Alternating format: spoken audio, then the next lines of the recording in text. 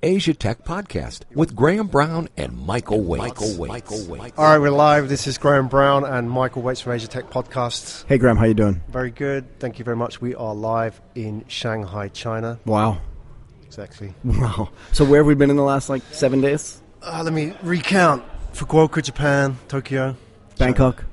All right. So Bangkok, Fukuoka, Tokyo, Shanghai. So here we are. And we are with Huawei today. We've got a lot to talk about. Going to be a little bit different today. We're not doing this live stream on Periscope like we usually do.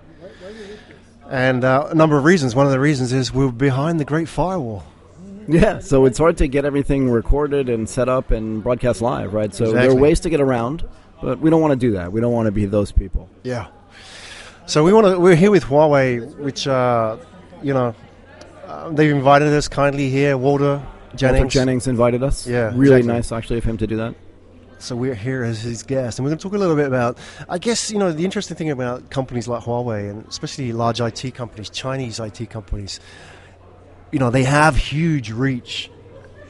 What's the challenge for a company like that trying to get out to a bigger audience, right? Because they're not, these companies don't have these sort of ebullient leaders like Steve Jobs at the forefront, right? Well, we talked about this yesterday and all day today, right? It's like if I asked you the story, even just the origin story of Apple Computer, Steve Jobs, Wozniak sitting in a garage doing all the stuff that they did, maybe the homebrew computer club, but all these things, Microsoft, the story. Yeah.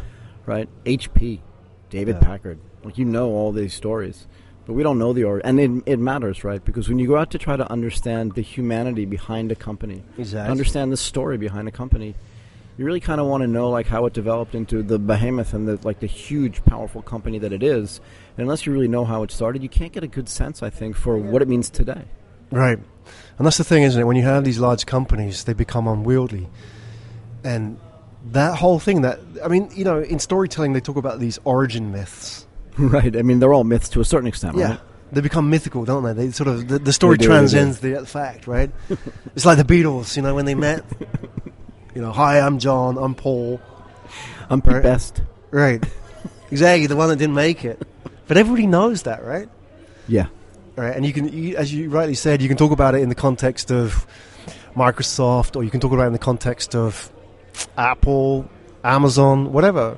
But think about this. You can probably name me every CEO of Microsoft. Right. Okay? Every single one of them. Bill Gates, Steve Ballmer. And the other guy. Satya Nadella. Yeah. That's it. And you've known that your entire life, whether you wanted to know it or not. Yeah. Okay? There are actually currently 3 CEOs of Huawei. Right. And I'm not sure who they are. And that's not really a problem, but it's more humanizing, actually, to know who those people are.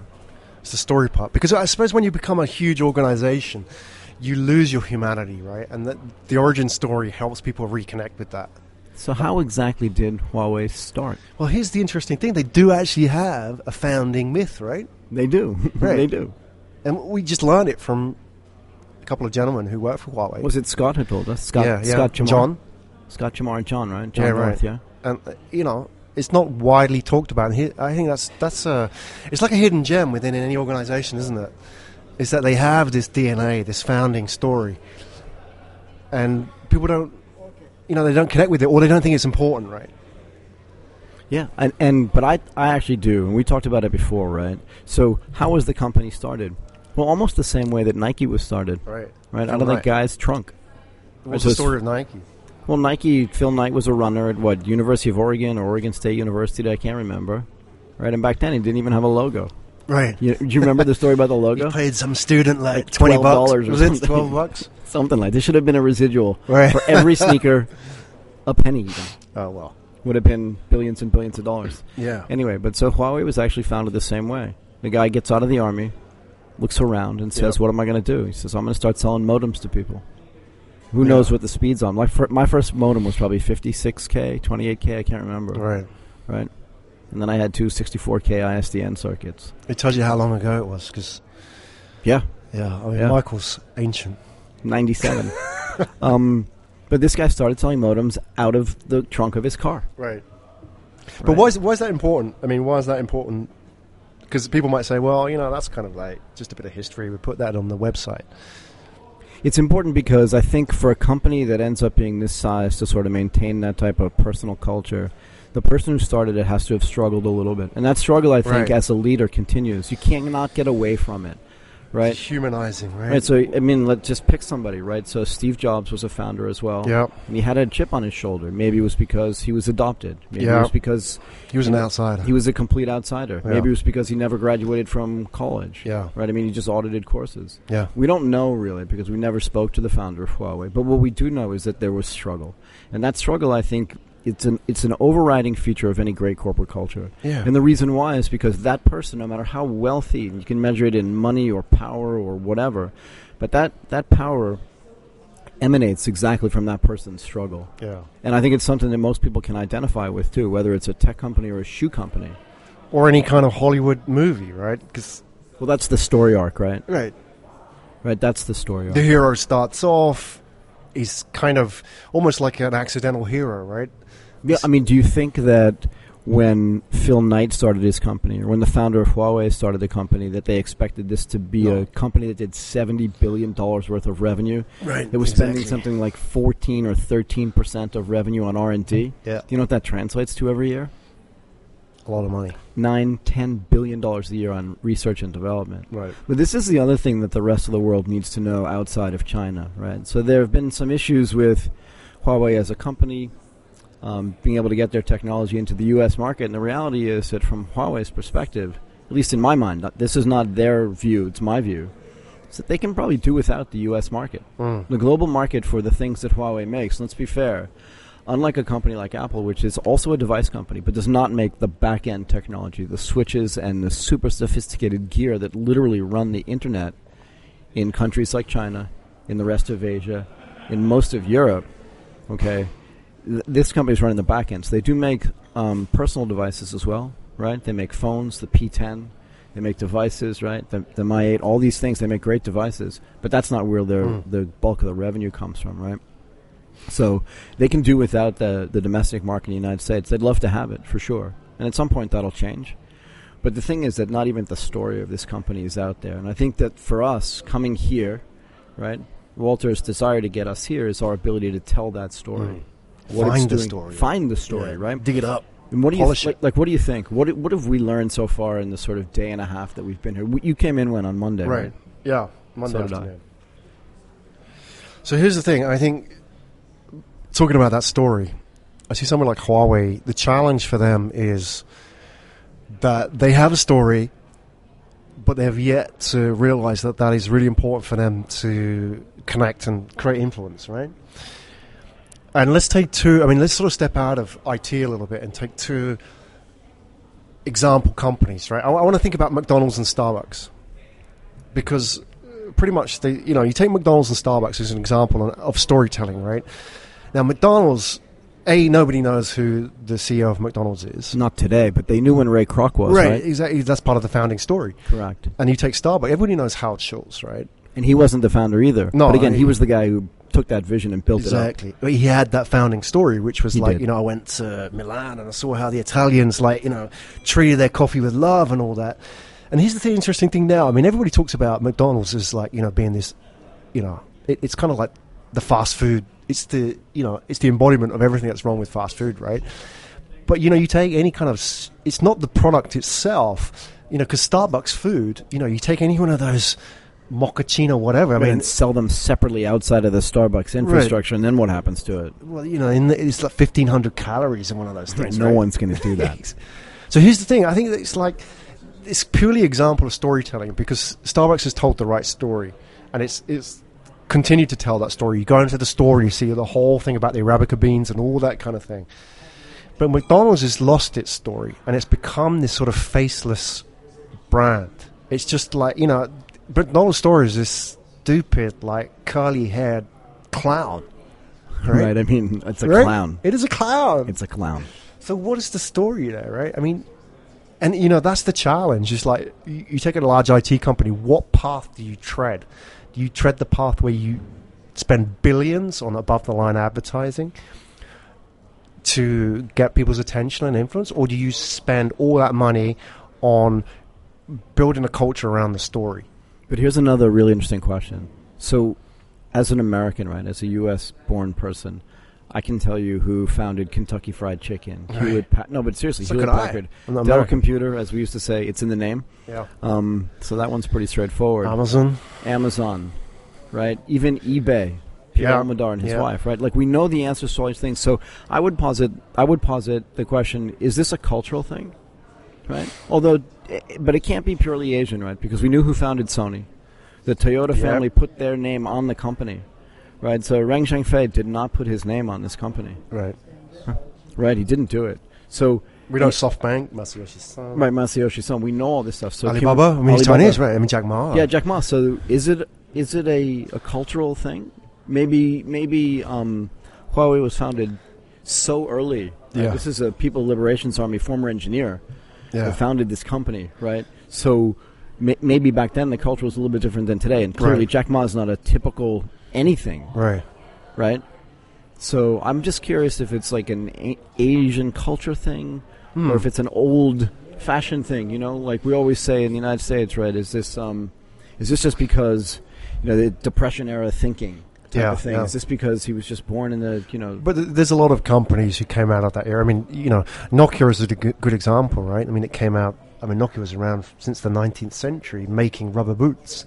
Yeah, fair enough. And it had that founding story, which is all that sort of Finnish sisu thing, which is this resilience that you could take a Nokia 3 series and throw it off like a 10-story building and it would still survive, right? Yeah. So that was the founding story. But so it's not kind of like a generational thing, I think. Maybe and not. It's maybe not an Asian thing. It may be a combination of all those factors. But you take Jack Ma as an example. He was an English teacher. He speaks English, so he's kind of got that understanding of A, communication, and B, what the outside world is like, right? Yeah, I mean, I'd love to see a comparison in the revenue growth behind a company like Alibaba and Huawei, and just see like how much they dominate their space. I saw a statistic today, actually, outside of China, but still relevant, like the amount of retail sales that take place in Indonesia, right? So a country of 270 million people, not a small country, is like less than 1%, which just means there's so much room for growth there. I presume, China, obviously, there was never a large installed physical retail base just because the innovation here happened in the online space first, right? Right. That's just the way the wealth distribution and the wealth growth happened. I'd just be curious to know in relative terms, only because I'd just like to know the difference in culture between those two companies. One is the front end of the internet, right? Yeah. I mean, Tencent, of course, is there as well, but Alibaba is the most well-known. Right? I think if you walk down the street in the United States and said, have you heard of Alibaba, people would say yes. Yeah. But if you talked about Tencent, maybe not. No. I don't know. Outside of Asia, no. Outside of Asia, probably not, right?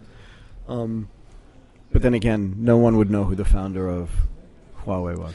So that's not a problem if they just want to build the back end of the internet, right? Yeah, so here's the other question, though. I mean, right? Cisco, as an example, did that. I mean, who are they? Yeah, I used to John Chambers, maybe. Yeah. Maybe. I don't remember, though. That's a guess. Right. And probably not a very good But guess. only you knew that if you were on the internet, right? Yeah, fair enough. And I mean, I guess we knew who founded Intel because that guy was pretty famous, too. Yeah.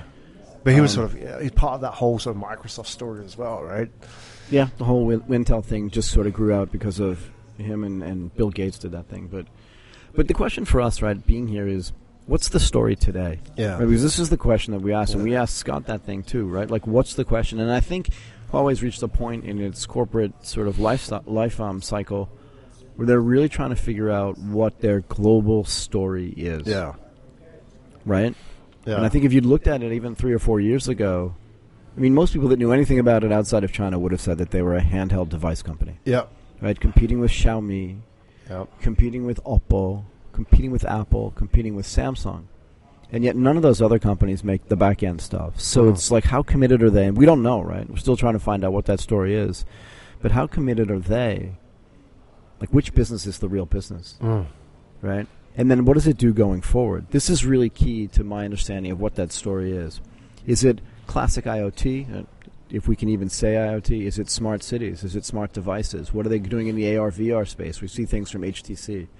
We see things from Sony, but we haven't heard any of that, not that I've seen announcements from Huawei in sort of the virtual reality space. If you think that this is going to be sort of the next level operating system, the next operating system for the next 10 or 15 years, that's going to drive a ton of innovation and not just entertainment, right? Not just gaming, But in everything that we touch, that whole augmented reality, virtual reality, mixed reality, since they're running the whole back end, very sophisticated, non-trivial technology, what are they going to do on the front end as well? And is that why they got into the device business? We don't know, right?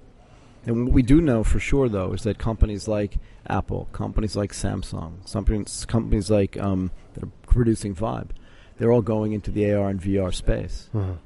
So what do we think, like one of the biggest technology companies, one of the most sophisticated technology companies in the world is going to do? I mean, what do you think? Yeah, well, I mean, the front end must drive the back end, right? Because in the integrated businesses, so Apple used to take a lot of flack in the old days for why you're running an integrated business, license the operating system, license this, that, and the other thing. In reality, today, your vertically integrated businesses, whether they're platforms like purely software or hardware and software, are the ones that are dominating. I mean, look at Google. It's not just a search engine, right? All this Google services, whether it's Sheets, Docs, all that stuff. They make phones. They make Android. They do all that stuff, and all of it feeds off each other, right? We talk a lot about the virtuous circle. So how does a company like Huawei build that virtuous circle? What's the story for the next 15 or 20 years? And I think that's what we're finding out. We're trying to find out when we're here. Right. So they could, I mean, you look at what Xiaomi's doing as an example, right? You know, they're trying to be that IoT company. Yeah, because they were building devices. So they came out with the phone. They had a crowdsourced way of sort of deciding what people wanted in the phone and for the manufacturer of that phone as well. And it had this sort of meteoric rise, and now it kind of fell off a little bit. Yeah. Right? And that, again, it could be because they don't run an integrated business. But like you said, they did try to build, toasters, refrigerators. They still are building all kinds of things, right? The Mi brand, right? Yeah. Even to plug sockets, right? Yep, plug sockets, everything. Yeah, right, little robots and all that kind of stuff. But that's hardware, right? It's hardware. But and then maybe that's the challenge, right? But that level of hardware, to me, right? So the difference between Xiaomi and Apple, I mean, there are multiple differences. One of the differences is that Apple's built an entire ecosystem around their software and hardware. Right, so there are thousands, hundreds of thousands of developers that are out there developing software and third-party services for that, and that takes time. Yeah. You remember the super famous scene, right, of Steve Ballmer standing on stage, running back and forth, sweating gorilla. Like crazy, like a gorilla, screaming, developers. And those partners really mattered.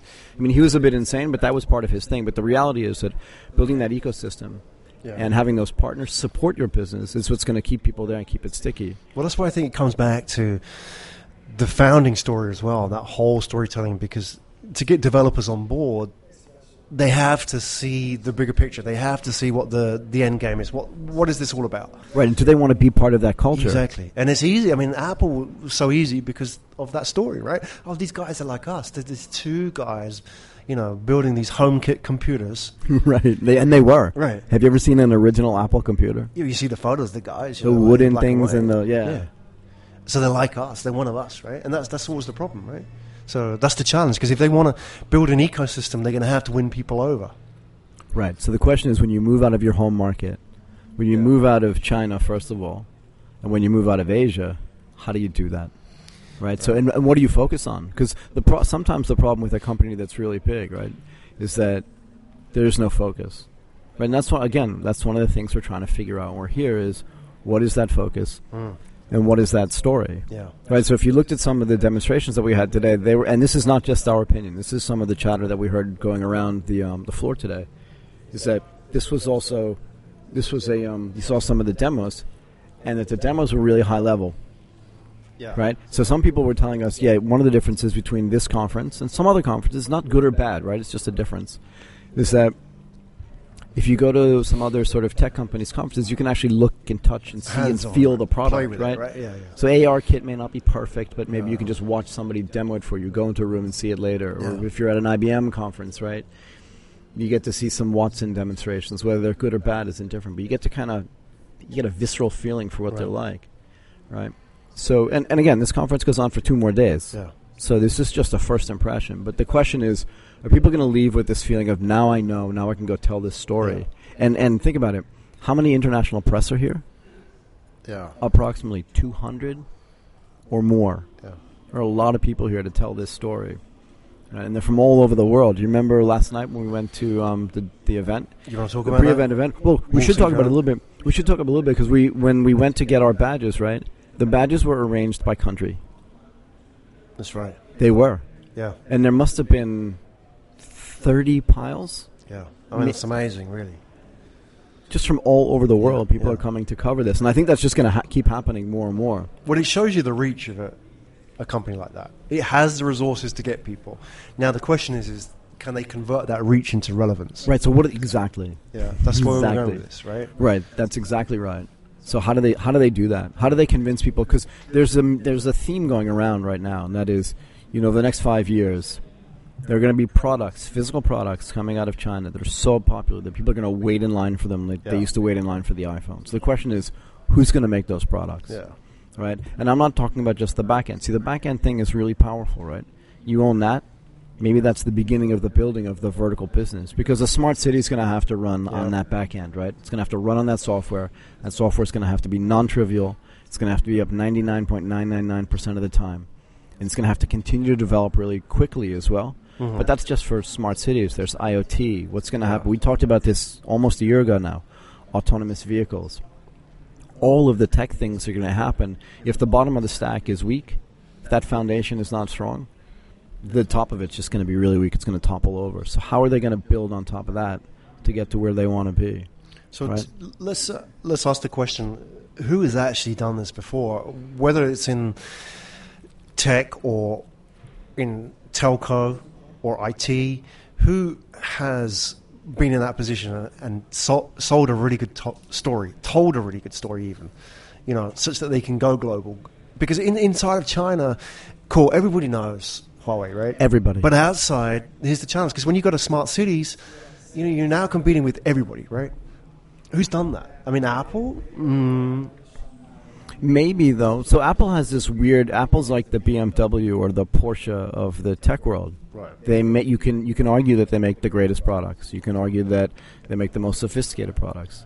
But you can also argue that their market share is still really low, even though their profit share is really high. Right. So before Porsche was taken over by Volkswagen, they were the most profitable car company. Yeah. It was the same in handsets. Apple was like 9% of the revenue, but 62% of the profit. Yeah, something really high, right? Yeah. So they've done okay there. But I think, these big tech companies, particularly platform companies, kind of end up being like the Roman Empire. They get really big, really strong. That doesn't end well. No, it doesn't end well, but it hasn't ended well for anybody. I mean, look at Hewlett-Packard. They owned everything, and now they're nothing. Right. Right. What was their problem? What was their focus? Yeah. Right, so when you were a kid, you knew what Hewlett-Packard stood for. Printers, but I mean, even before that, same as Kodak. We calculators, Kodak, machinery, Xerox, right? all these things, right? Yeah. And what they did, Kodak is you shouldn't even have brought that up because we can talk for hours about Kodak. Kodak invented digital photography. Yeah. But what did they do with it? They were too afraid of ruining a legacy business. They could have been a mobile company, right? They could have been everything, space, right? The first digital camera I saw was a Kodak digital camera, but the people that invented that internally couldn't get the support of their management. The key is, in any of these big companies, is what's your iPod? Yeah. And what are you going to do to destroy it before somebody else comes in and destroys it? Right. Again, that's just the most recent example. Right? I mean, IBM had this problem with the mainframes. They went out and watched Microsoft and Intel go out and build an ecosystem having them help, right? They licensed the operating system, and they turned one of IBM's biggest computers into a commodity. Yeah. IBM compatibles, right? Once that was okay, Compaq came out, then HP started building stuff, then Dell destroyed them, and everybody came out and destroyed them. Barbarians at the gate. But that's exactly what it is, right? So the question is, how long can you sustain your ability to innovate and your ability to protect whatever moat you've built around that innovation? It's a good question, because no one's been able to do it for an extended period of time. Are these big companies able to innovate? Because I think here's the challenge, is that the way they innovate is by staying small, right? And the innovation comes from these small teams. I mean, even was it the MacBook team had 150 people? We've got this 150 people thing, right? There's a lot of research about why 150 people is the optimum size of any team, right? So the MacBook team had 150, the Roman legions had 150, but any large organization, department, thousands, right?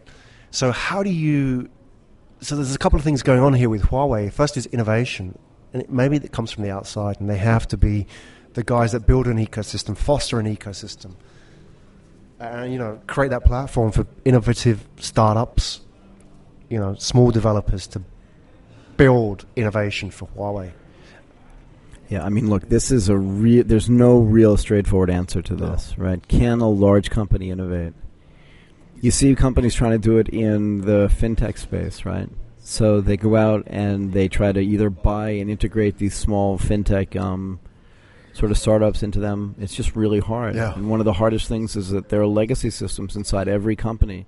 And the people that support those systems and the people that short-term profit off of those systems and have a P&L off of those systems never want them to go away. And what ends up happening, and actually Netflix is a really good example of this, what ends up happening is those teams, as good as they are and as smart as they are, they don't know how to manage the next thing. So go back and look at the management of Netflix. They literally threw away like 90% of the team that ran their DVD mail business. Once they decided they were going to go into streaming business, because think about it, one is just completely analog. How do I get this box through the mail into a mall or into somebody's thing in that red envelope? It's still movies, it's still entertainment, but then the knowledge that's necessary to do that could not be more different than the knowledge to build streaming technology, right? And they waited. You listen to, Reed Hastings, talk about the founding and sort of the growth of Netflix, and one of the things that they said was they always knew they were going to do streaming. And when they started doing it, right, they split off the former DVD company into a separate company. And they took, I mean, there's no other way to say it, they took so much flack for it. But they knew where they were going, and they didn't care about short-term revenue. I mean, they cared, but they knew where the long-term revenue was going to be, right? And they innovated really quickly, but the only way for them to innovate was to lop off the old part of that company. And most companies don't have the culture to do that. So to what extent is innovation, that storytelling, like bedfellows? To what extent are they reliant on each other? That you got to have innovation, you have to have this storytelling. Well, again, the whole idea, so one of the things we haven't spoken about yet in the context of this story is, one of the stories about Apple was, we just want to make great products. Yeah. Right? They were hippy-dippy people, right? You go back and look at them, long hair, big beards. I mean, they were not even the original hipsters, right? Yep. But their idea was, we don't care about profits, we just want to make the greatest products. We just super focused, laser focused on products, right? So if the Apple Macintosh destroyed the Lisa and the Apple II, so be it. I don't care.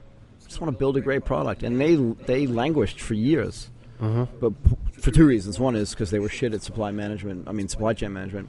But two, because they couldn't build great products. And they had a legacy business inside the Macintosh business that wouldn't let them update their operating systems. And the rest of the world just moved on. And it literally took the founder to leave and come back and to bring back all of the Next stuff that he built from Next. Yeah, Next. Right? All the Objective-C, all of the software that was built there was actually sort of built into OS 10 and then innovated upon. But the question is, right, can you do that stuff internally? And what does the company's culture mean for that? So the question, again, for us is to find out internally at Huawei, what is that culture of innovation like? Because that's going to drive it too. But doesn't that go back to... Well, it does, though, right? So for the guy selling the modems? Sure, because look at Nike. Nike has been the strongest, biggest, athletic wear company. It's just never stopped getting bigger. They innovated not only in the shoe space, in the wear space, in the golf space, in the talent space, in the tech space, in the marketing space. They innovated in everything that they touched. And again, it's because Phil Knight was just one of these guys who was like, I don't care. But Masayoshi Son, same way.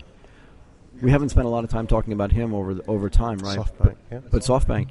But I mean, that dude never cared about current profits. Never. And he doesn't care about money personally either. All the dude wants to do is build big things. He said that from the day he founded the company. I'm sure we've been through this before. Yeah. You listen to his co-founder, Miao Chiken. He'll sit there and tell you, Masayoshi Son stood up on a box the day he founded his first company, making these tiny little devices, and said, I want this to be a $100 billion company. And 6 out of the 10 people that were in the room left. Yeah. So you're right. The whole overriding culture and their ability to innovate is highly dependent on what that founding sort of culture is. Yeah. Right? Yeah. There's to so much extent all of what the company does as a result comes out of that. It's like a DNA, right? It's DNA of the organization. And if the company does something it goes against what that DNA and that culture is, then it could work short term, but in the long term, like with Apple, it falls off, right? It creates resistance. It doesn't work. They water down their DNA people don't get it. It doesn't fit in the box properly. And things become difficult for them, whether that's innovation or marketing or influence or whatever. And look, it's a difficult lesson for management to learn. I mean, John Scully, right, who was the guy who actually got rid of Steve Jobs, and who was originally hired by Steve Jobs, right? The guy used to be at Pepsi. Couldn't get anything done. Not because he was a bad manager. He turned Pepsi at the time into a juggernaut, yeah? It's because his culture for managing, his culture for understanding innovation was very different. Yeah. Then they brought in Gil Amelio. Didn't work. The only thing that worked was bringing back the founder. Yeah. And there are some intricacies there that we're not talking about, but it's always easier when the company itself sort of maintains that embedded culture. Yeah. As long as that culture contains the ability to innovate, right? Now, we know that Huawei is an innovative company. You can see what they've done. You cannot grow from, a former army engineer selling modems out of the trunk of your car into a company with, tens of billion dollars of revenue without innovating. Now, the one thing we didn't talk about yet was, there will be people out there who think, and I say think, right, because maybe it was true at one point, that some of these really large Chinese technology companies are just copying things that other people have done in the past. Yeah. And I would make the case that depending on your country, and I think countries tend to be kind of arbitrary things anyway based on rivers and mountains, but I think your country's stage of development, its economic development, is heavily correlated with your necessity to copy other people's technology at any level of your development. But once you reach sort of parity or close to parity, what happens is you start innovating and forking and doing things that you never thought possible before. And I think Huawei's actually reached that point. You can make the case that America was built on the innovations of the UK, right? If you look at the things that were invented, the steam engine, the automobile, all those things. Like people know about Henry Ford, but they don't know who really invented the car. Right? You don't know who people don't talk about this. But America itself was actually built on the innovations of people that weren't in the United States. For God's sakes, Carnegie was Irish, right? Yeah. Or Scottish, I can't remember. Scottish, right? But even the Japanese then took that, when the Japanese automotive manufacturers decided that they want to reinvent themselves after the war, they sent a delegation to Detroit. Sure, as you would have done. And just observed and copied, right? Yeah, they just went home and then they innovated on supply management, right? All that kind of stuff. They had the suppliers near their factories, right? The Toyota way. Yeah. All this stuff. Well, that came from an American guy, Deming, right? Who went to Japan. And nobody would listen. That whole Kaizen thing, which you talk about, this constant evolution, it came from an American. It came wherever. It didn't matter, right? But it did. And they could have used it. All that kind of stuff could have been used. But again, the auto companies in the United States had the same problem that, all large organizations have. Yeah. This is the way we do it. This is the ratio of humans to whatever that we have to get done. And then when another person says, hey, look, we're going to build our suppliers in the same town right around us, we're going to give them incentives to be as efficient as humanly possible. We're going to do on-time ordering from them so they'll only make a product and deliver a product for us if we have an order for it to make a full automobile. That whole concept, right, of on-time manufacturing was talked about way before the Japanese did it. And interestingly enough, the Americans went back and then tried to study it later to try to figure out where it came from and then realized it came from them or it came from somebody in their midst. But again, once you build it, it's hard because you have legacy systems. If your supplier is not within 4 miles of your business or some such thing, it's hard to do that on-time manufacturing. That's just one example of it, right? Sony was the same way. They didn't invest the transistor. It took them until the 70s to invest something like the Sony Trinitron. Yeah. But things move more quickly today, right? And you can moan about the fact that Chinese companies copied U.S. or European companies, or you can just get used to the fact that they're going to start out-innovating you. Yeah. And Huawei is going to do that if they haven't already started doing it. I mean, look at the music industry. Any famous artist is some form, hand-me-down from the person that came before them, right? Nobody was an original, right? Everybody just took a bit, improved on it, and it's the same with what we're doing now in technology, right? To say that somebody was a pure maverick, I mean, nobody started from zero, right? No, and nobody succeeds alone either. Exactly. And if standing on the shoulders of giants, right? Well, but even Steve Jobs did say, what was it? All great artists steal or something. I can't remember what the exact quote was, but something like that, right? Exactly. But again, once you steal that and you make it your own, you fork it, then you start innovating. Yeah. And I think Huawei's reached the point, actually, and not today, but prior. It's coming. Yeah. It's definitely coming. Yeah. And then they're going to do things that people won't expect. right, in their home market. So I was talking to somebody inside the company today, and obviously they're going to have their own view, right? And that view is going to be slightly skewed towards goodness rather than badness. But I said to them, look, they run the entire internet, the back end, the pipes in China and in Eastern Europe. And they waited for me to say, and Europe, and South America, and the rest of Asia. Uh-huh. They just waited because they just looked at me like, you haven't even talked about half the story. So I think what people are going to find out is that innovative culture that was built from the get-go is still happening today, right? So, again, getting back to this, it's like we want to find out over the next 2 days what is the overriding story for the future. Yeah, exactly. It's a challenge, isn't it? Because I think sort of going back to where we started is that sometimes if you work within the organization, you are unaware of that story and its importance. You may know what the story is, but you're unaware that is how the meaning of the organization is translated to people on the outside, right? Because everything on the inside is known. It's all common knowledge. It's like, it's fact. We know this stuff, but outside we don't. So that's kind of what that's where the work comes in, because, and I see these people who work in communications in Huawei, and I think they're at a great position because they really need to drive that. They need to, you talk about this sort of, we're at this arc now with a company like Huawei where they're now having to get into this different type of innovation where they're not just copying what other people are doing, they're now going to be at the head and driving things forward. How do you then do that? And this is where I think communications plays a huge role, not just necessarily in getting the message out there, but connecting with people. Real influence is about getting the story out there. Because I suppose the parallel, take a company like Samsung. Samsung's been hugely successful purely without even portraying that story to anybody, right? I mean, nobody knows who the CEO of Samsung is. Same thing. Any non-Korean. Same thing. So, but Samsung is not a guaranteed, right? They're no, and they had big problems, right? So, but Samsung as well they're not vertically integrated in the same way, right? They do make a ton of different products, not so focused. They do like 1,000 different things. But remember 2 years ago when they came out with, was it the Galaxy S7, was it? It caught on fire. Yeah, the 8, 7, you're right. Right. So is it possible to build a company like that without a story? Because Samsung has shown that up to a point it's possible.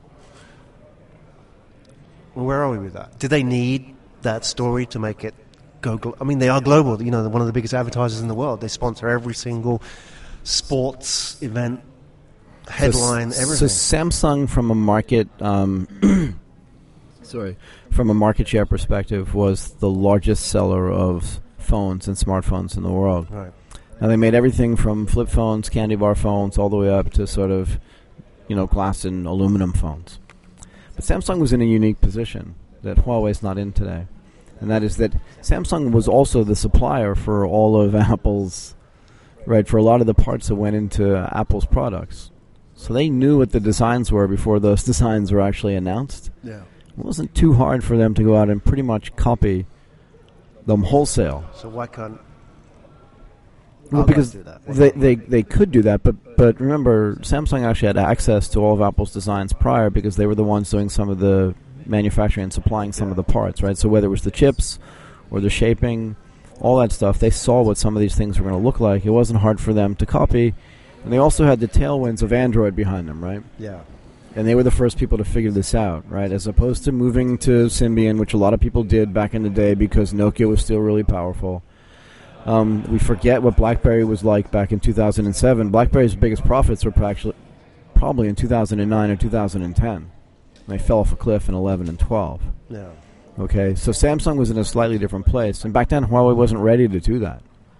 But again, now they've reached the point where they're going to innovate. And the real question is, now that they've built a PR structure and a communication structure, it's now time for them to actually go out and start doing this. And I think Connect, which is what we're participating this time, is actually one of the ways to do that. And now the question is, if there are 20,000 people at Huawei Connect this year, there were only 15,000 people, I say only, kind of tongue-in-cheek, last year, right?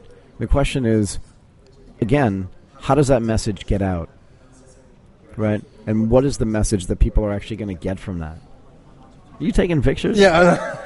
Just as Michael's talking, I'm ready to take a selfie. You kind of have with to my new Huawei phone. Yeah, it's your new Huawei phone. It's a great idea. Oh, yeah. And remember, I think Huawei exists in a different world than Samsung used to exist, right? So the question really is, are they going to build that completely integrated business? Or are they just going to focus on their back-end, really sophisticated devices? And when we talk to people here, I think, someone actually said to us today that the phone business and the device business was like an add-on business. Yeah. I think it has to be more than that, actually. Well, it may be an add-on in terms of profitability, but in terms of revenue, just for sure. But again, the value brand value matters. Exactly. I mean, it's the same with Amazon, right?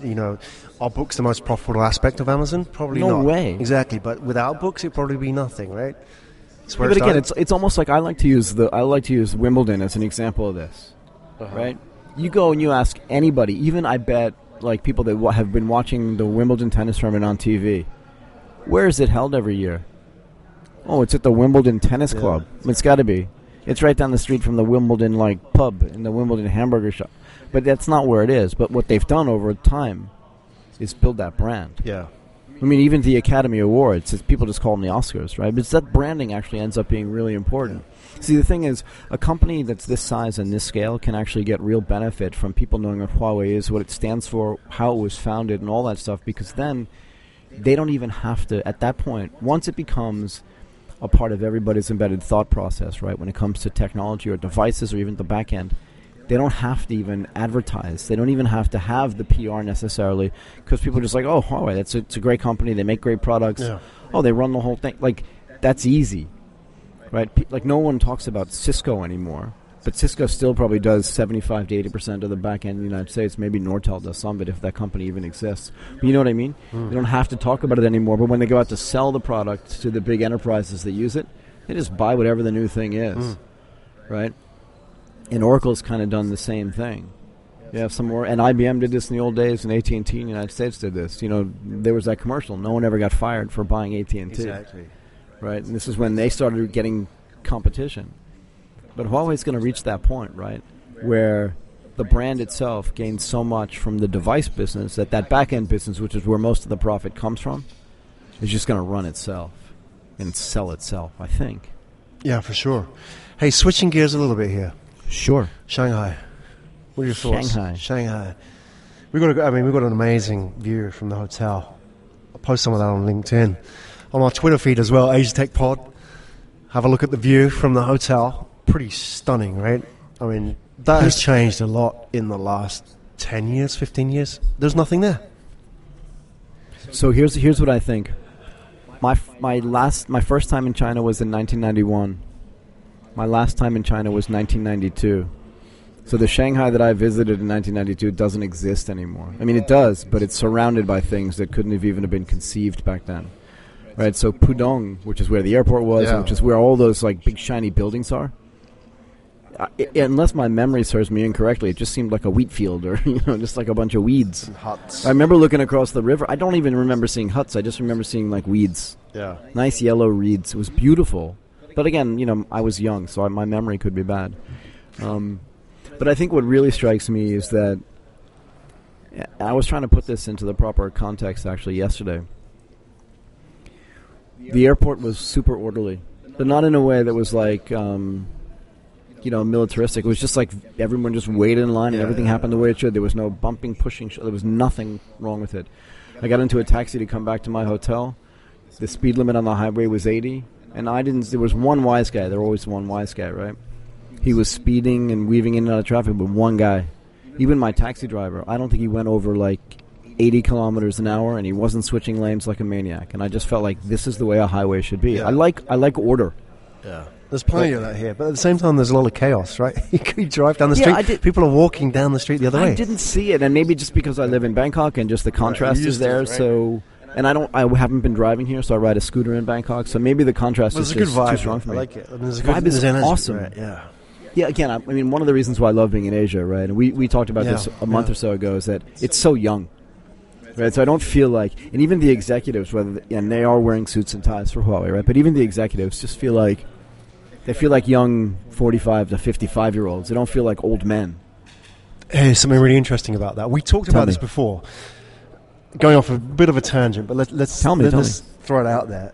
There's been a lot of research and a lot of data published about billionaires in China, etc. And here's the interesting fact: there's more female billionaires in China than there is in America, right? But is that true? Yeah, that's the data, right? I mean, we have to dig. Somebody can tweet us if this is not true, but that's what I believe. But here's the interesting thing: speaking to one of the communications people at Huawei yesterday.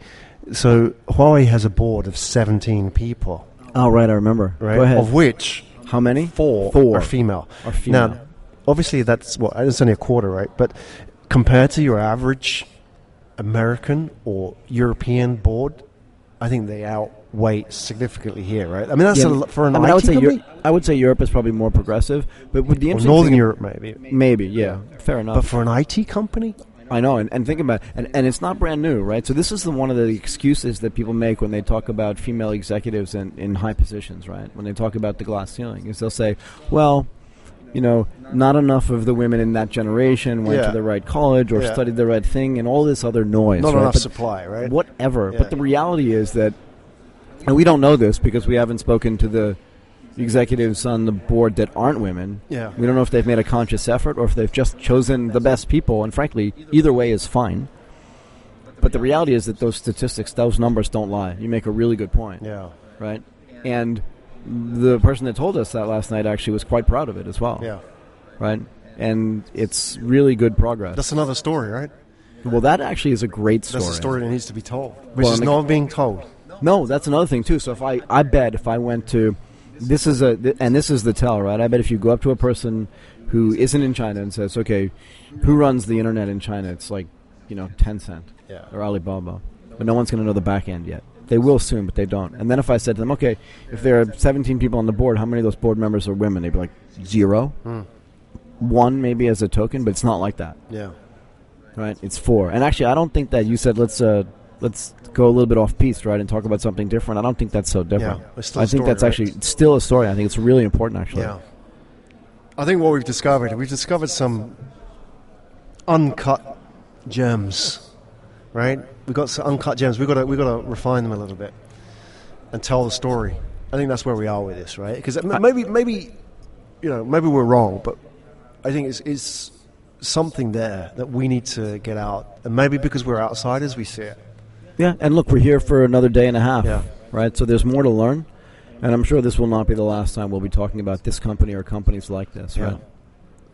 It's Graham Brown and Michael Waits, Asia Tech Podcast. Where can people find out more about us? Obviously, Twitter at Asia Tech Pod, Facebook.com/Asia Tech Podcast, AsiaTechPodcast.com. Anything else? We're everywhere. We are everywhere. Right. Thanks, Graham. Thank you, Michael. This is Graham and Michael in Shanghai. Next week we don't know where we're going to be exactly next week. We're going to save that as a surprise because there's a lot up in the air at the moment on our tour. Lots of things coming up. We're heading to Vietnam, Myanmar, Jakarta, Indonesia, Bangkok, right? Singapore. Yeah. And we may go to Hong Kong as well. Yeah. We haven't counted it out yet, right? We want to do as many countries as we can. So we'll see you there. Thanks, You've Graham. been listening to Asia Tech Podcast. Find out more at www.asiatechpodcast.com.